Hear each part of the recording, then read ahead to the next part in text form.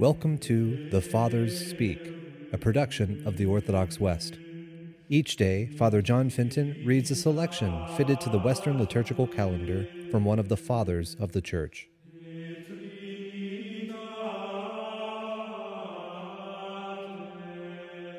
From a sermon by our Father among the Saints, Augustine. A woman came. She is a symbol of the Church not yet righteous, but about to be made righteous. Righteousness follows from the conversation. She came in ignorance, she found Christ, and he enters into conversation with her. Let us see what it is about. Let us see why a Samaritan woman came to draw water. The Samaritans did not form part of the Jewish people. They were foreigners. The fact that she came from a foreign people is part of the symbolic meaning, for she is a symbol of the Church. The Church was to come from the Gentiles of a different race from the Jews. We must then recognize ourselves in her words and in her person, and with her give our own thanks to God. She was a symbol, not the reality. She foreshadowed the reality, and the reality came to be. She found faith in Christ, who was using her as a symbol to teach us what was to come. She came then to draw water. She had simply come to draw water in the normal way of man or woman.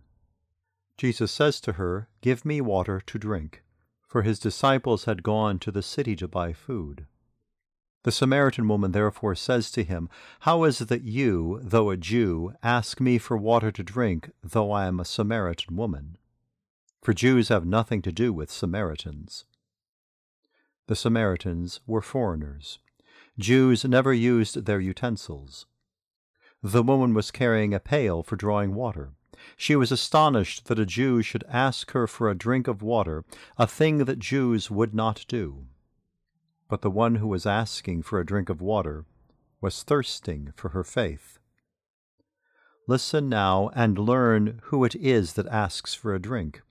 Jesus answered and said to her, "If you knew the gift of God, and who it is that is asking you, saying, 'Give me a drink,' perhaps you might have asked him, and he would have given you living water." He asks for a drink, and yet he promises a drink. He is in need, as one hoping to receive, yet he is rich, as one about to satisfy the thirst of others. He says, "If you knew the gift of God." The gift of God is the Holy Spirit.